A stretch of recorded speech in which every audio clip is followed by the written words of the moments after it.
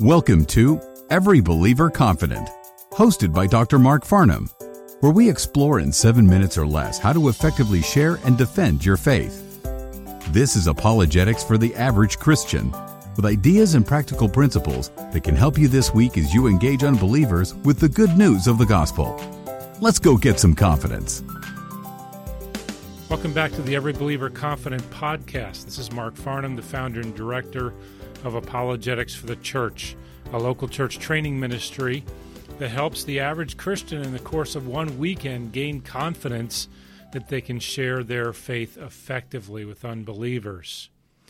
Today we're talking about 3 powerful effects of questions in any apologetic encounter.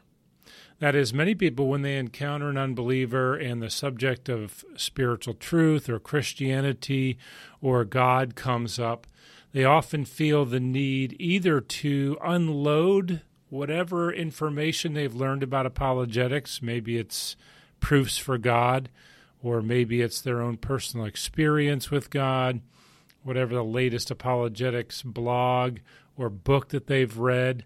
And by the way, those aren't bad things. That information is necessary, that every Christian should learn all that we can about our faith and about defending it.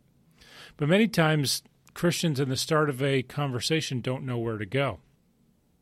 And I do not recommend a one-size-fits-all approach that simply focuses on breaking God's law or some other particular method. Rather, as we talked about last time, engaging people by asking strategic questions. That is, real questions about what that person has said they believe.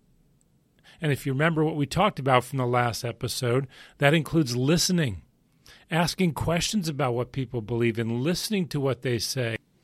And as you listen, gathering information about what that person believes so that you can respond to it. Well, today we want to talk about 3 effects of asking questions. And the general rule is this: when you're talking to an unbeliever about the gospel and you're engaging them on spiritual issues, whenever you don't know what to say, ask a question. It really relieves the pressure from you as the apologist, as the evangelist, as the Christian seeking to share the gospel, from always having to have something to say. Because quite often people will respond to our questions or will say things that require a follow-up question. So here are the 3 powerful effects of questions in a conversation. First, asking questions encourages the conversation to continue, as opposed to expressing disagreement bluntly or walking away in frustration.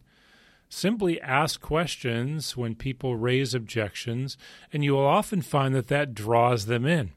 In order for this to work, you have to personally not be threatened or offended by things that people say. Even if they say things like, I hate God, or I can never accept the Christian faith because I'm a thinking person, don't get upset. Don't get offended. Rather, see that as an opportunity to follow up with one of the questions we talked about last time. Questions like, why do you believe that? What do you base that on? Where did you get that idea? What makes you think that? What do you mean by that? Can you give me an example of that? Whatever type of question will force that person to continue to give detail and defend what they believe will help you. And I found time and time again conversations that go on for 20 minutes, 30 minutes, an hour, in which if I had tried another approach to speaking to them about the truth, I know they would not have engaged me for that long. Secondly, the second powerful effect of questions is it prevents you as the Christian from having to possess extensive knowledge of areas like philosophy and science and history. The truth is, the average Christian will never become conversant in all these areas. Asking questions, however, removes the burden of having to know so much. It allows the Christian to place the burden of knowledge on the unbeliever who's rejecting Christ. So by asking a question, I'm forcing them to justify their belief. Now, along with that, as a Christian, I need to know what I believe. This is why it is so important to go to a church where the Bible and sound doctrine are faithfully preached, where there's a systematic exploration of the Christian faith and not just feel-good messages, This is why it is so important that you study the Bible on your own, that you read good books, you read theology, you read apologetics, so that you do know why you believe what you believe.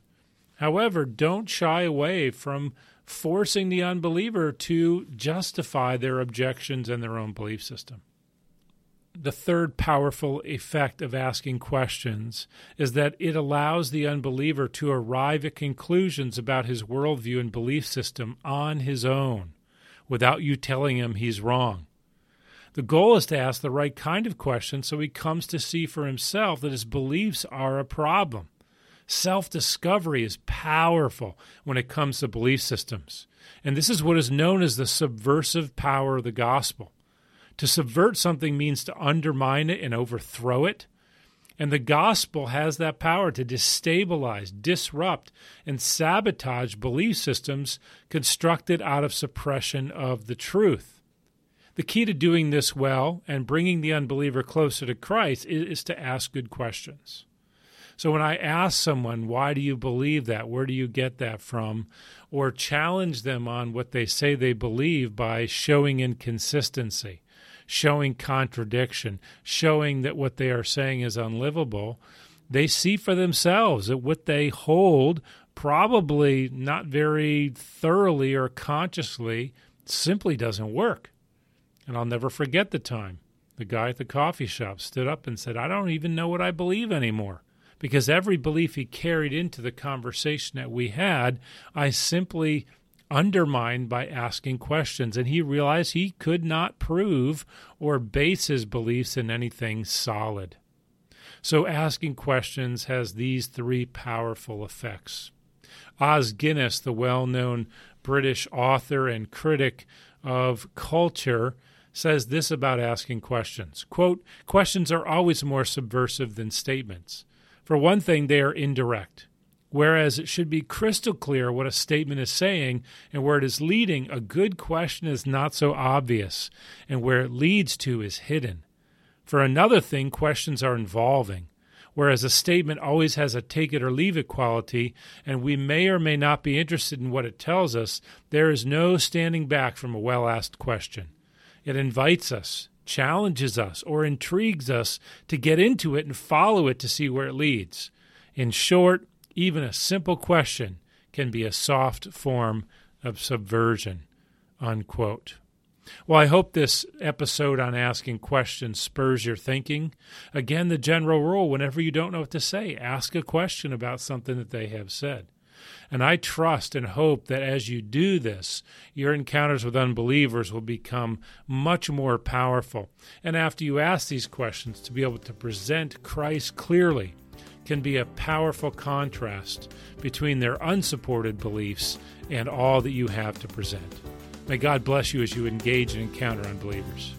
For more information on how you can host a practical apologetics conference at your church, or to listen to past episodes, please visit apologeticsforthechurch.org.